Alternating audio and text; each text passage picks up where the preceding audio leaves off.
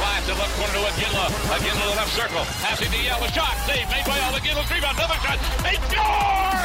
The Flames win it! Yeah, baby! They score! And the sea of red erupts. Flames Talk starts now on Sportsnet 960 The Fan. Here's Pat Steinberg and Wes Gilbertson. Okay, we are underway on this Wednesday, May 31st. Welcome to this hour of Flames Talk, and welcome to the Sports Drive, brought to you by Calgary Lock and Safe. Make patio setup easier for your staff with a key-to-like system. Just one key to lock all your padlocks and doors. Visit CalgaryLockandSafe.com. Steinberg and Wes Gilbertson of Post Media along with you. Apple, Spotify, Google, Amazon, or wherever you get your podcast. What's up, Wes? We missed you on Tuesday. Yeah, I missed you guys. We had a solid show. Solid chat with Milan Lucic. We'll get into that a little bit later this hour. And on Tuesday's show, we were pretty sure that Brad Treliving was going to be the general manager of the Toronto Maple Leafs in short order. Then later on Tuesday night, report came out that it was going to happen. And here we are on Wednesday, May 31st. He is now officially the head coach, officially the general manager of the Toronto Maple Leafs, just over 9 years after he became general manager of the Calgary Flames in late April of 2014. 18th general manager of the Toronto Maple Leafs. I'm curious how you're feeling, Flames fans, about Tree going from the Flames to the Maple Leafs. 960 if you're listening live on Sportsnet 960 The Fan. Would love to hear from you on the text line how you're feeling about Brad, now the GM of the Toronto Maple Leafs. I'm happy for him. Just from a personal perspective, I've always appreciated how, not just how he treated me or how he treated colleagues at the Dome, but just being able to interact down there and see how he treated his closest coworkers, his assistant general managers, and the people in hockey ops. But the way that he treated everybody in the organization, his media relations staff that he worked with, or people in the front office, or people in the ticket office, or Sean O'Brien in team services, or people on the flights, just everybody that he came in contact with. I always appreciated the classiness of which Brad Treliving went about his business. I really did. I personally always appreciated the way that he treated me. So I'm just happy for him that he's landed on his feet. I'm not surprised that A, he's in Toronto, or B, he's landed on his feet. And I always appreciated how he gave us things to talk about, because in his 9 years, it was rarely dull covering the Calgary Flames. When things were good, there were big moves to talk about. When things were bad, there were big moves to talk about. The draft was always hey, what's Brad going to do here? He took some big swings in 9 years at the helm of the Calgary Flames and always gave fans something to buzz about, whether they liked it, whether you liked it, or didn't like it. There was always something to be talked about. And so I appreciate that he rarely kept the bat on his shoulder in the 9 years as general manager.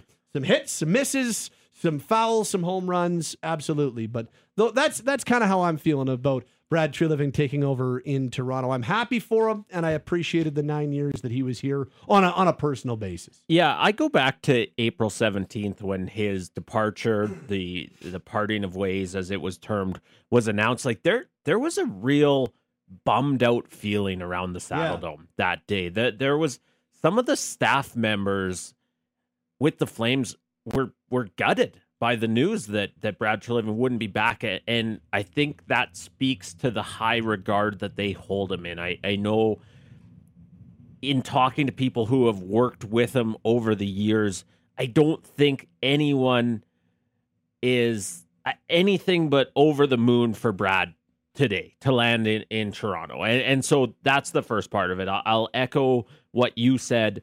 He was a class act in every dealing I ever had with him. I mentioned on the show and on Twitter a month and a half ago, the text message that I got from him the day that my dad passed. He's a guy who really, I think, left a positive impression on anyone he worked with here in Calgary, anyone that he not only worked with as a staff member for the Flames, but crossed paths with. I'm sure if you're listening right now and you bumped into him at a restaurant or at the gas station, he was nothing but a class act. I really think that's how he'll be remembered in terms of the type of character he was here in Calgary. And you mentioned his willingness to swing for the fences.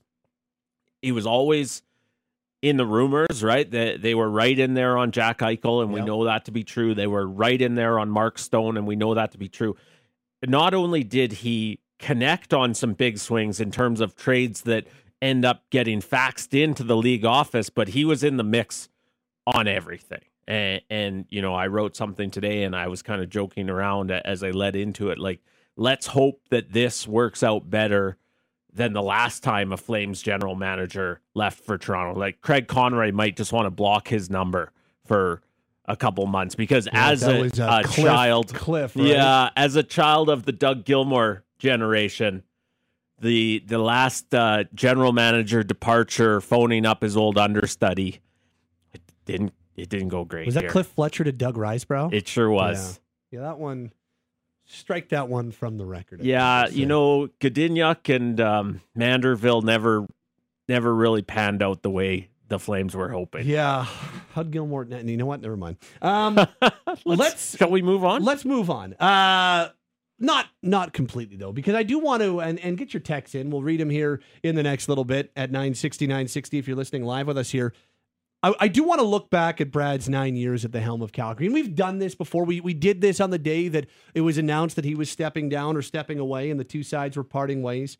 But what were his strengths? What were the things that you can appreciate about the way, even if he was a jerk? He wasn't, but like, let's take the hey, this is a really good guy stuff out of it. Just from a more objective standpoint, the things that he did well as general manager over 9 seasons. Because I can bounce one off you if you want. You can bounce them off me. But I do. The first thing is I always appreciated the willingness to make big moves. And there were, I don't know, 3 or 4 like significant moves made that kind of went in the holy category, whether it was the most recent one. And I know that year 1 of the Florida trade is not a banner one for the Flames.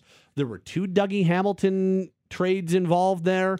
Those would probably be the 3 biggest ones. And then the Toffoli one was pretty significant when they brought him in on Valentine's Day of 2022. So, I know there was, the Zucker one didn't quite come to pass. There were a couple of other ones that didn't quite end up getting over the finish line. But I do think there's something to be said about swinging and making contact. And maybe it's a straight line out to third and nothing comes of it. But I don't know. If I'm a fan, I'd rather my GM take a lot of swings as opposed to keep the bat on the shoulder too often. Yeah, one of the things that I was sort of thinking about as I was writing about it earlier today and then preparing for this conversation, like, I feel like everyone in the Flames locker room always felt like Brad had their back.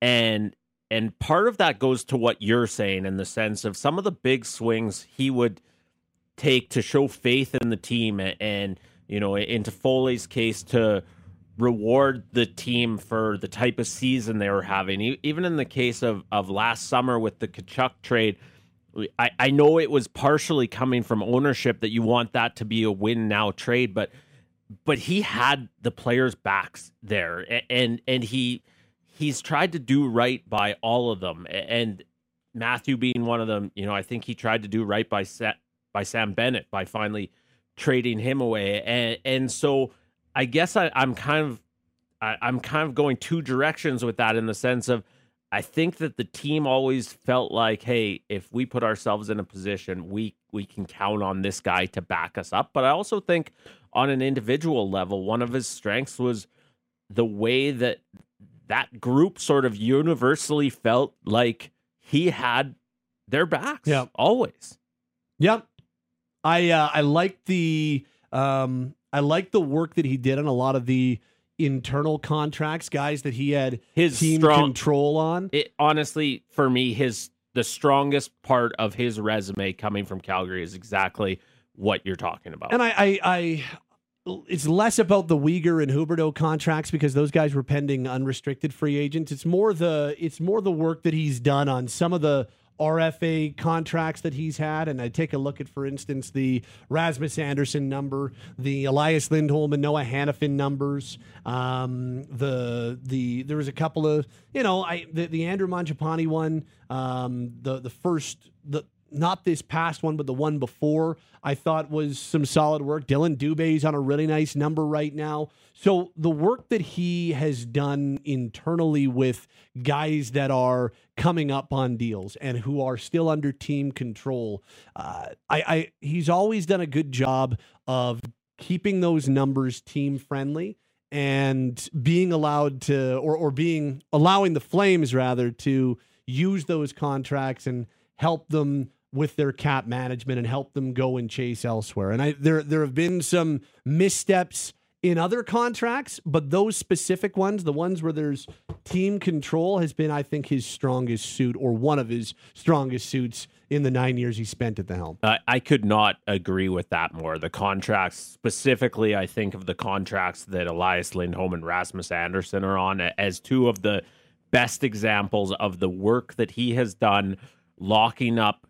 important pieces, or soon to be important pieces, to, quite frankly, team friendly deals. Yeah. And he has, his track record in signing the guys on the payroll already has been stronger for sure than signing unrestricted free agents. Yeah.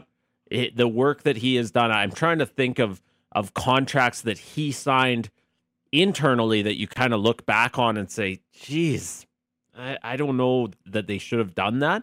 There's some of those on July 1st or whatever. Absolutely. Whatever day, July 2nd in James Neal's case, or whatever day of free agency it happened to be. But once he's had guys on the roster at the Saddle Dome, he's done, or he did, a really nice job of getting them extended at pretty reasonable rates. Because both Hannafin and Lindholm came over as unsigned players. They were both restricted free agents. They came over to Calgary, and both have been absolute home run contracts. The Rasmus Anderson contract has been a steal pretty much from day one almost. It's looked really good. Dylan Dubé's number at 2.3 has looked good pretty much the entire way through. Sam Bennett's number looked pretty solid. So there's just been a lot of those type deals where they are, and you have more leverage. I get that. There's more leverage when players are a restricted free agent. The team has got way more of that. But I think he's done a generally pretty good job in that regard. I think we're probably at some point, at least based on the way he trended in the second half of the season and the type of player that I think he can be for a long stretch in Calgary, I think you might say the same eventually about Mackenzie Weegar's deal. I think that we could look at that as being, it's never going to be looked at as home run value, but I think you could eventually look back on that as a really tidy bit of business as well.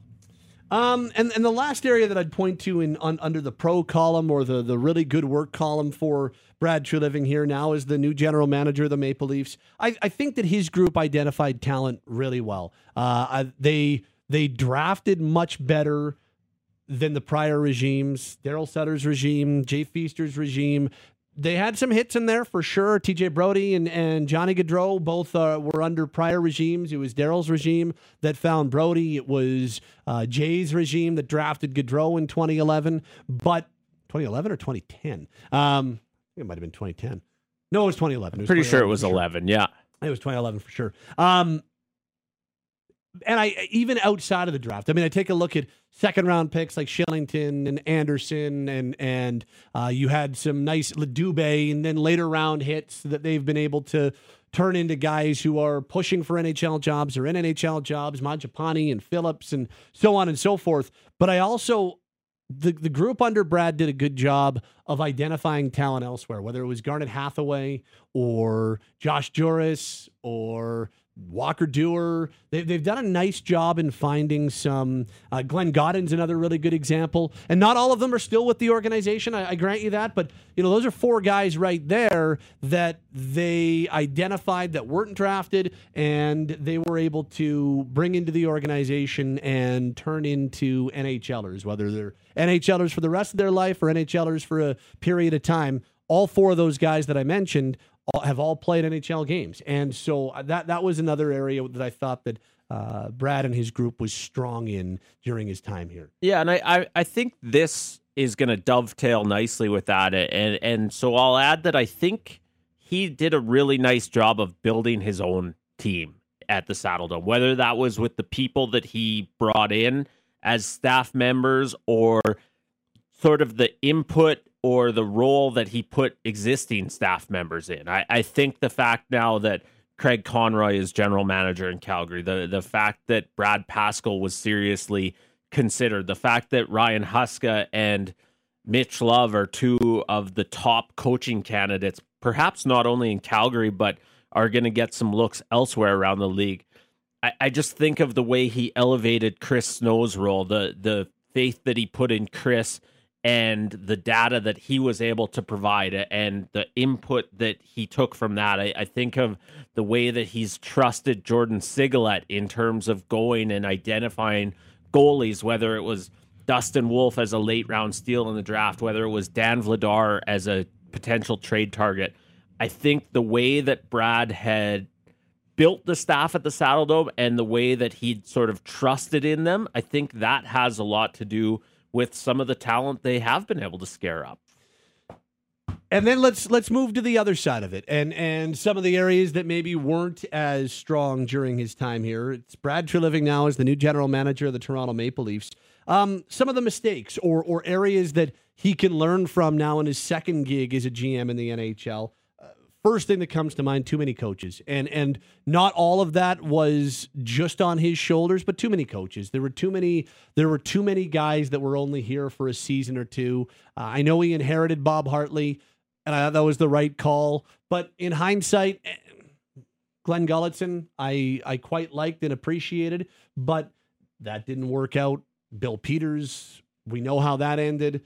The Jeff Ward decision probably wasn't the right call, and we know that Darryl Sutter had some successes, and then it went off the rails pretty quickly. There were just too many coaches in his tenure here, and part of that is out of his control, but part of that does lay at his feet and some of his choices as well. I had several chats with my colleagues in Toronto today, and one of the storylines that is immediately emerging there, as you would expect, is, well, what does this mean to Sheldon Keefe? And what I was telling them, and not like I have any insight into what Brad is thinking about the coach of the Maple Leafs, but what I was saying to them is I think this is good news for Sheldon. I think one of the things that Brad probably learned in Calgary is not that he learned the value of having a good coach, but he's gone through some, and he's gone through too many, as you said. And if he has a good coach there, and a lot of people think he does, I could see him sticking with that guy. The one sort of asterisk that I wondered is if, we're going to find out right away how highly he thought of Ryan Huska and or Mitch Love. Because if you start to hear their names thrown about as potential options in Toronto, that's going to be Brad identifying a guy that he thought was a rising star in the Flames organization and trying to take him to the Maple Leafs with him. But my first blush reaction to this news is that it's good news for Sheldon Keefe. Yeah. And you're right. I think you could argue that he never found the coach in Calgary. There was never that long-term fit. Yep. To go through that many in 9 seasons is evidence of that right away. And so I'm curious what he does with Sheldon Keefe. I'm curious if he decides to go another direction, what direction that is.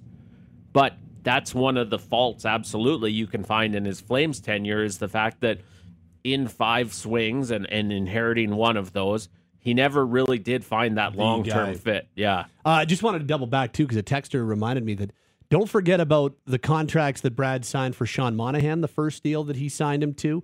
Johnny Gaudreau's first big deal. Like, those were both home run contracts. Absolutely. Monahan at, what was he at, 6.375 and Johnny at 6.75. They got incredible value on those 2 deals. So those were strong contracts, as was Mark Giordano's contract that he ended up getting signed to. All 3 of those really good value too. So just wanted to double back on that. I'm laughing right now because I'll share a Wes Gilbertson as an idiot story. So Johnny's holding out in training camp of What year would that have been? 2013, I believe. And so no, that's not right. It was later. It was later than that.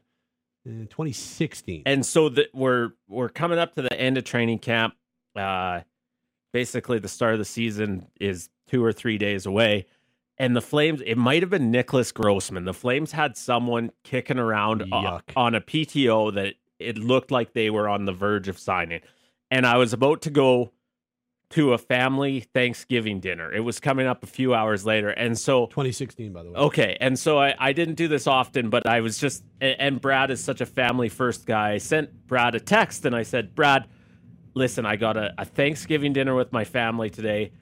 They'll kill me if I'm stuck working. Would you just tell me, like, should I have something on my radar, thinking, well, they're about to sign Nick Grossman. And Brad, being a nice guy as he was, he said, well, you might want to tell your family you'll be a little bit late for dinner.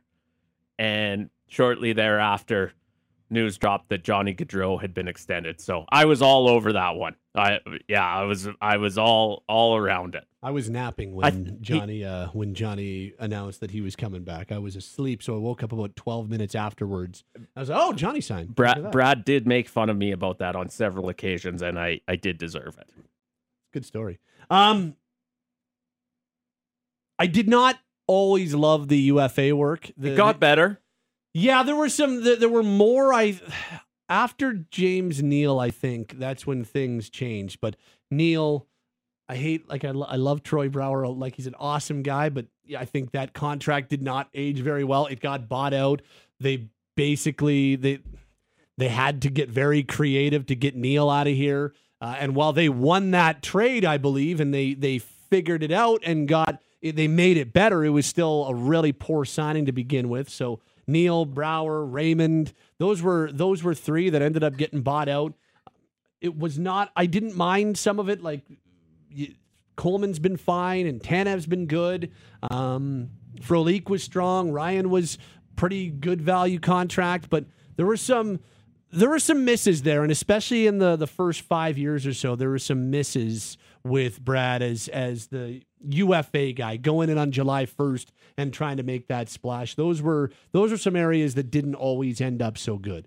Yeah, and no one wants to hear me just agree with you, so I'm just going to add on top of this, and something that we talked about in the context of hoping that Craig Conroy will handle it a little bit differently is sort of the need or the want to always sort of top the roster up to the maximum with veterans through free agency. And, you know, I'm not sure that Brad did a great job during his tenure in Calgary of leaving opportunity for the young guys, whether it was, you know, I've referenced the signing of Brett Ritchie on sort of the eve of training camp this year as an example. There's been, you know, even Nick Grossman, quite frankly, is an example of that one more accurate. And I don't remember who was sort of waiting in the wings at that point, but on top of some groaner contracts on the first day of free agency, and you mentioned Tanev, I would even say Jacob Markstrom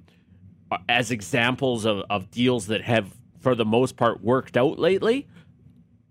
There's still been some that kind of end up blocking the spot of a young player. And that would be one of my quibbles with Brad's work as the Flames GM. There was not always, I think it's a good way of putting it, there was not always like an accessible spot there for a young guy. And that's not to say they didn't let a young player blow the doors off in training camp and clearly make the team. I don't know if there was a spot open for Matthew Tkachuk, and yet in 2016 he came in and earned himself a spot on the roster because he was that good. But sometimes training camp isn't the only thing, right? Like, I think now that we look back, and I think the coach had a part to play in this as well, but as we look back, Jacob Pelche probably could have been in the NHL all year long. I don't think anything changed so dramatically from September, October to January that you're like, well, no, he's clearly, now he's ready, but there was no spot open. He didn't have a great camp, and I get you don't want to gift things to young players. I fully understand that, but sometimes there's a threshold or a balance between having a spot open and somebody blocking a spot. And so that that to me, I think, is a fair comment that young players didn't always have the most accessible path to playing in the NHL. Like, could they have done without Joachim Nordstrom a few years ago? Yeah. As a sort of... Or Josh Levo. Yeah, as a depth addition that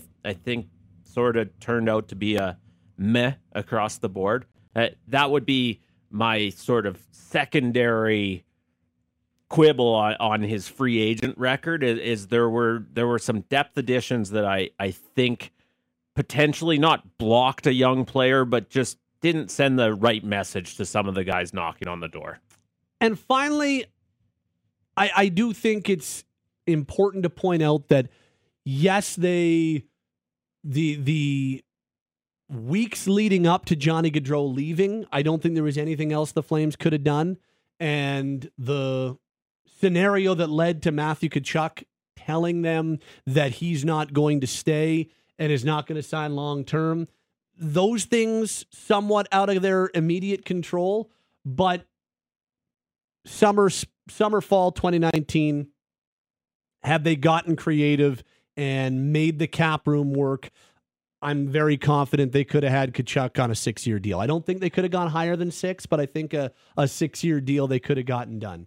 And in hindsight, they should have, because he'd still be here right now. He'd have 2 years left on his deal, and you'd be feeling a whole lot better, I think, about him returning potentially. And if he doesn't, you still got 6 years out of it, right? And you don't have to scramble to make a blockbuster trade in July.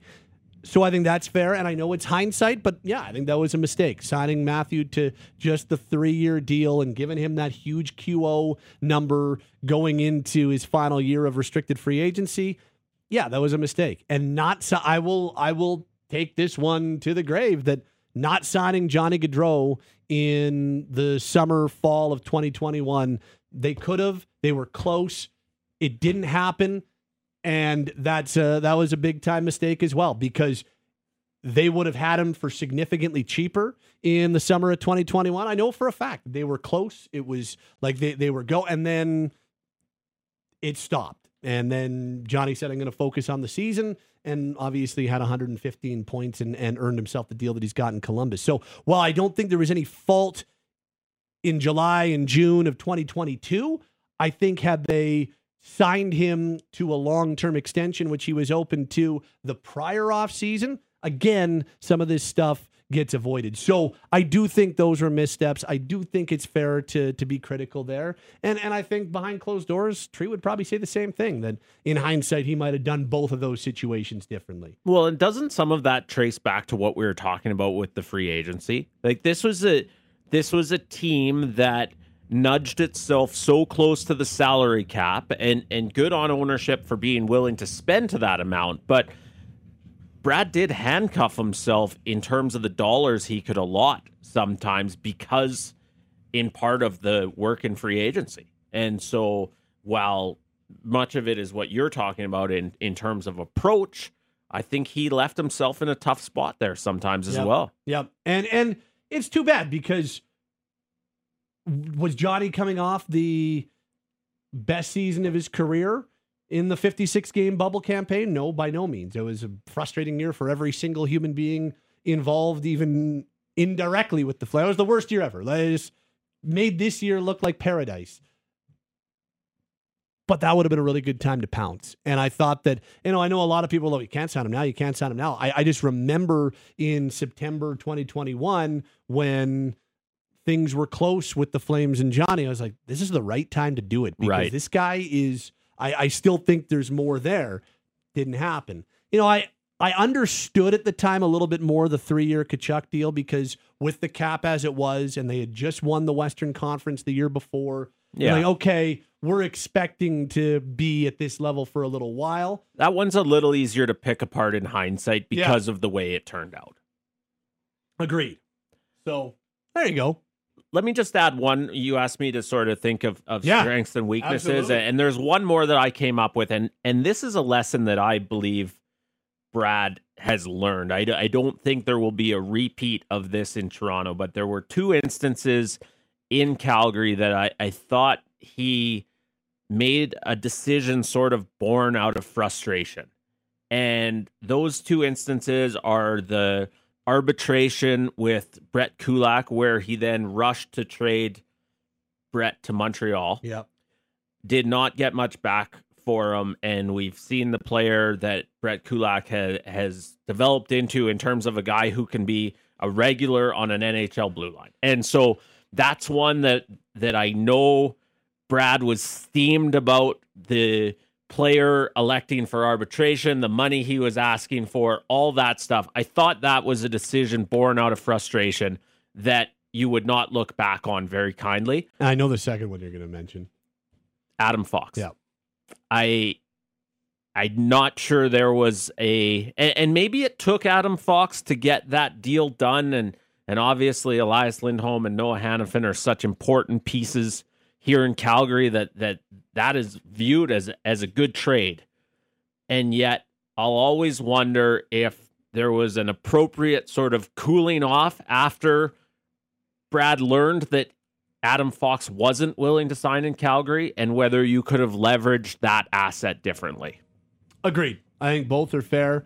And there's I don't know if this one was so much in the frustration category, but Paul Byron still would have looked good here. That one just seemed to me to be a little bit of marking of territory between coach and GM. Yeah. Might be a good way of putting it. Yeah. But I always liked Bizey. The other move, and it's probably sort of a moot point, and may have been all along, but I never fully understood the fear of what Marcus Granlund's arbitration case might look like, and then the rush to trade him midway through that season. I don't think it's one that you look back on sort of any which way and think, oh, geez, that did not change the course of the franchise in any way. Yeah. But as you kind of comb through his moves, as people in Toronto will be doing, and as we'd be doing if the shoe was on the other foot, that's another one that might raise a few eyebrows. Let's read some texts at 960. This says, because there's been lots of them, this one has a lot of words in it, so there's 3 different ones. So I want to just read the right one. I'll read this part of it. It says, are we neglecting to realize that under his tenure, he was unable to keep 3 major assets, hired a coach he himself couldn't control, then probably handcuffed the team with Jonathan's deal, then walked away after? I don't know. A couple good moves to leave the team in the state he is doesn't speak to me. His time here was any major success. Couldn't keep room for developing players. Lost Valimaki, lost Mackey. He's got as much bad as he does good in his time here. This says, I just want to say the only reason Gaudreau is a failure by Treliving is because he didn't get a return for him. I get they were in first place in the Pacific at the deadline. At the same time, if anyone thought the Flames were going to win the Cup last year, they were delusional. Great team, lots of points, but come on, that team was never a contender. Anybody with hockey knowledge and no bias would know that. This says, Tree drafted quite well. His problem was he liked to trade picks away for now moves. It didn't work. They only had 3 picks last year. That comes from Mick. This says, so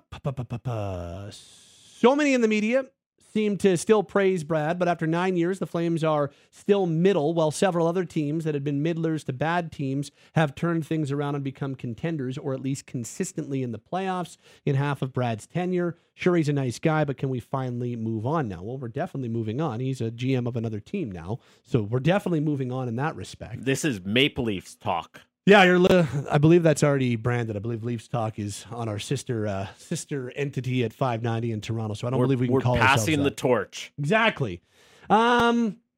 This says, my least favorite signing was Tkachuk's bridge deal. Fully think he would have signed an 8-year deal back then. I don't. My belief is they could have gotten him to 6, though. Yeah, my understanding is 8 was never on the table. I think 6 they were okay with. Not 6 by 7. It would have had to be 6 by a whole lot more, but I think they could have gotten a 6-year deal done. What else we got here at 960? I think the real question is, how are the signings received at the time? I remember the Nail deal being positively received at the time, much like the trade last offseason. The GM made the decision with the info he had available at the time, and very few of his decisions were criticized at the time. This says at 960, I see the contracts that Brad signed with players that they drafted, players that were under team control, as being totally upside down and the wrong way around. Brad, you're squeezing players that were under team control like math. You didn't need to do that. So that's, and I do know there has been that criticism in the past before as well. This says, for the most part, anytime Brad swung, most everyone was also excited. Brad also didn't bail on his albatross contracts. He showed everyone how shrewd he was with contracts as well as in trades. I loved him in news conferences. That comes from Andrew. This reads, happy for Brad. He represented the city and team well, but in terms of a GM, he made the playoffs 4 times in 9 years and didn't have any playoff success. His job was to build a contender, and they were far from it. Also let too many core players walk away for basically nothing. This from Tyler and Boness, the willingness to make big moves, yet he wasn't willing to make a big move and sign Tkachuk to a long-term deal. Instead did a bridge and lost him in the long run. Loved everything else the man did and brought to the table, but that one stings for me as a Flames fan watching Matthew play for the Cup this summer. This says, I'm happy for Tree. I'll be more happy when he helps the team by trading Nylander for Hanifin. That comes from Dan. There you go at 960. And now everybody's talking about now he's got to trade with the Flames. Conroy and Tree are definitely going to make moves now. That was the first step that you saw on Twitter from a lot of people. I can absolutely understand how Nylander would fit a lot of what the Flames will be shopping for this summer. I don't know if there's a deal there, but could make some sense. Yep. So there you go.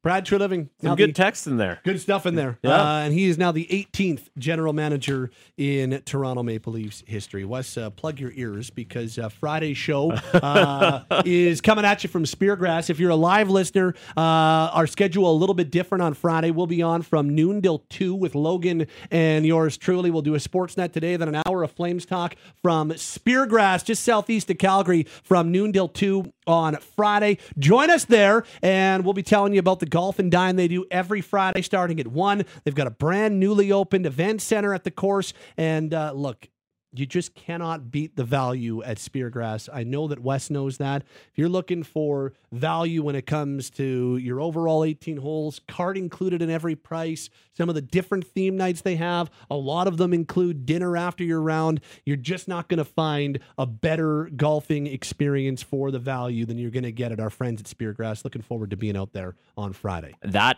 17th hole is one of the very cool ones in Calgary and area. Yep. Yeah. It's a really neat way to finish off your round at Speargrass. Yeah, absolutely. And make sure your game is tight by the time you get to that point, because there's not a lot of fairway. Nope. That's why I just throw my ball. I'm like, you know what?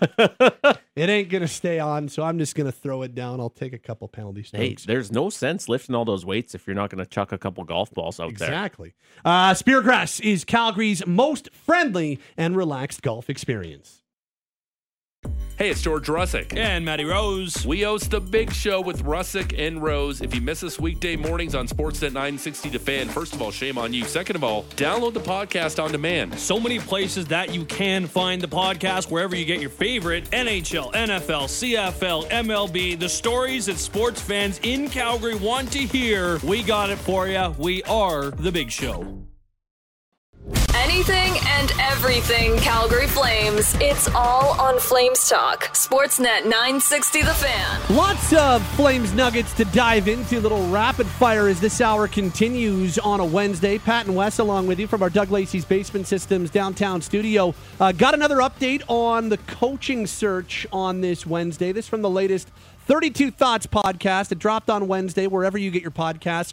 Jeff Merrick and Elliot Friedman on 32 Thoughts with a little bit more kind of a little bit of an advancer on where things are in Calgary's coaching search. It sounds to me like Mark Savard of the Windsor Spitfires has already interviewed there. You've been on top of that one. Yeah, I would imagine that there's probably been a few as well. What's the latest from Calgary? I think they just started. Burnett's off the board. Yep. He was a guy there. It's going to be interesting. I think they want to give a long look to their internal people. Mm-hmm. I don't think there's any doubt about that. I still wonder about Tanguay, the internal guys.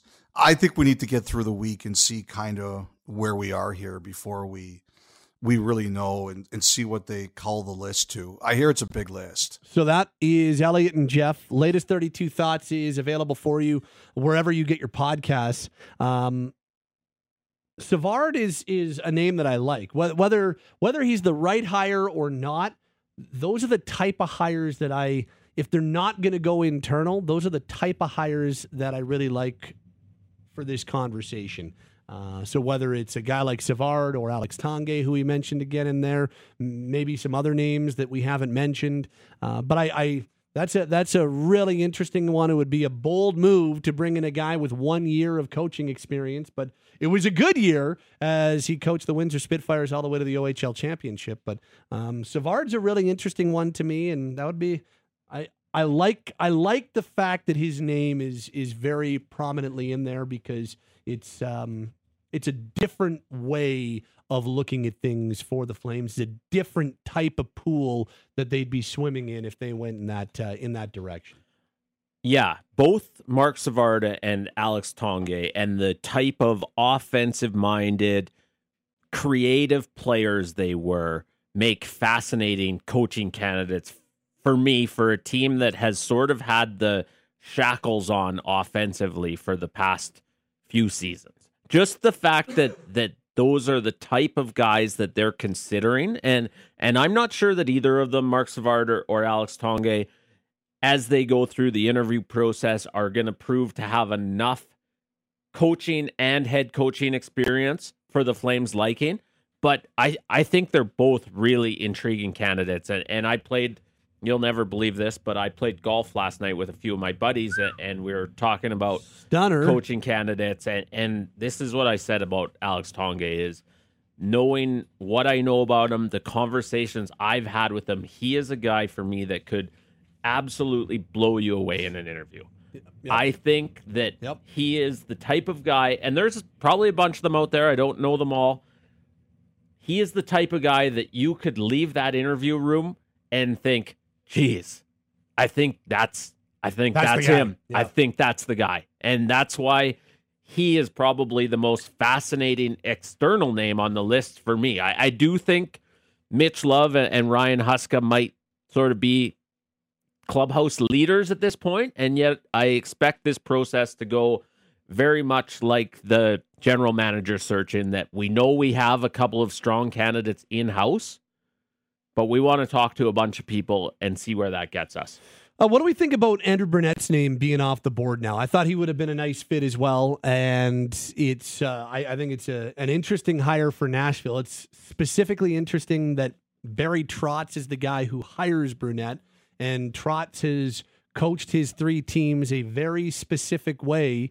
And it's not like they've all been identical in the way he wants them to play, but by and large, there's been it's been a very defensively oriented brand of hockey, a brand of hockey that is all about being passive and locking and trapping it up. And that's been very much a Barry Trotz staple in Nashville, and even carried over. Not as much so to Washington, where he won a cup because he had more offensive weapons, and then went kind of back to that when he was the head coach of the Islanders. But it's interesting that he's talking about Burnett being an offensive mind, and that's one of the main reasons they hired him. Just interesting that that's Barry Trotz saying those things. But I think Burnett will be a decent fit there, and I would have thought he would have been a nice fit here. It's too bad that he's off the board for Calgary. I know there's been scuttlebutt for months that John Hines was going to lose his job in Nashville, but the way he had that band of no-names playing down the stretch of the season, the fact that those guys were hanging around the playoffs, I quite frankly didn't see even the first part of yesterday's news coming. Yeah. And good on them to go. I think Andrew Brunette is a guy who should have piqued the interest of every single team looking for a head coach. I think he absolutely should have been on the radar in Calgary. I think Columbus should have been looking at him. I think the Anaheim Ducks should have been looking at him. So good on the Nashville Predators to kind of jump the queue there. Yeah. I think that's a really good hire. Yeah.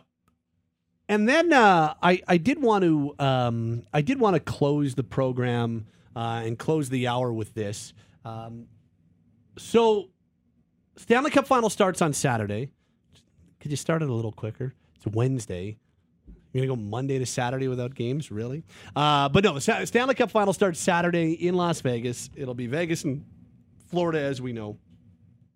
There's been a lot of talk about how disappointing this season was for the Calgary Flames. And as the year went along, different talks that you and I would have, or that Aaron Vickers and I would have, or talking with Pike, or even talking with Sarah Valli or different guests, you're like, well, could this year just be a write-off year for the Flames? Is it just a bad year and they bounce back like the Winnipeg Jets have bounced back this year?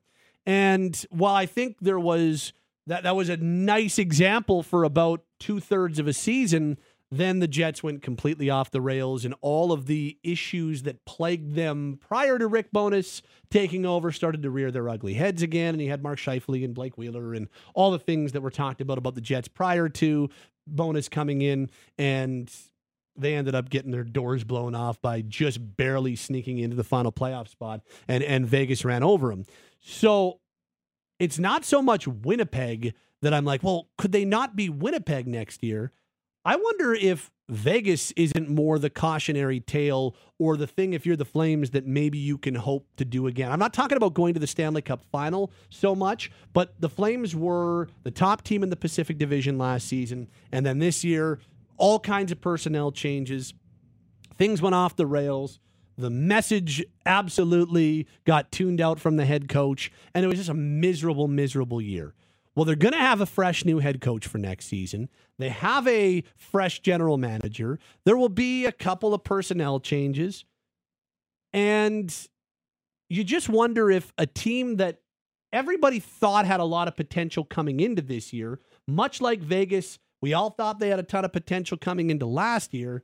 Well, Vegas missed the playoffs last year for the only time in their franchise's history, and they've bounced back in a big way. So again, it's not so much that, the Flames, you should expect them to go to the Stanley Cup Final next year, but it's more, could the Flames not bounce back in a way that, because there's a fresh voice and because some of the negativity from this past year and the frustrations from this past year aren't there anymore? I wonder if Vegas is a better thing to strive towards in terms of the type of bounce back that the Flames could have for next season. It certainly shows, if you hesitate to tinker too much with a group that just really overachieved, what you're hoping for, what the rebound best case scenario could look like. I think it's important to note that the Flames don't have the forward talent of the Vegas Golden Knights. They don't have Jack Eichel, and Mark Stone would be the best forward on the Flames roster. Both of them. That's two guys that they don't have a guy. You'd put Stone ahead of Lindholm? I would, personally. Okay. Yeah. That's fair. I read something, though, in The Athletic today, sort of Stanley Cup Final predictions column, and one of the points made about the Vegas Golden Knights was they have probably the best 1-6 defense in the league or in the playoffs, that their 5-6 are really, really strong. And that's somewhere that I think the Flames can sort of aspire to. If they bring back the 6, and I'm including Oliver Shillington in that we think they're going to bring back, and certainly you can make a case for trading one of those guys for some forward help, but that's where I see them being able to emulate Vegas, as being a team that really can be built from that back end forward. Interesting. And I'm not saying that means they have to be a cup finalist next year. We thought the Flames had certain potential coming into this year, even with Gaudreau and Tkachuk gone. They failed miserably to live up to those expectations, but with some fresh approaches and fresh voices and fresh eyes, I just wonder if maybe they can be closer to their potential next year. We'll see. Quickly. Got anything? No, I was just going to nod in agreement. Thank you. That makes great radio, hey? You can't really even hear the nod. I'm getting good at this. Wes Gilbertson is on Twitter at Wes Gilbertson. Our producers this hour have been Taylor Dingman and Cameron Hughes. My name is Pat Steinberg. That'll wrap us up this hour, which has been the Sports Drive, brought to you by Calgary Lock and Safe. Make patio setup easier for your staff with a key-to-like system. Just one key to lock all your padlocks and doors. Visit CalgaryLockandSafe.com.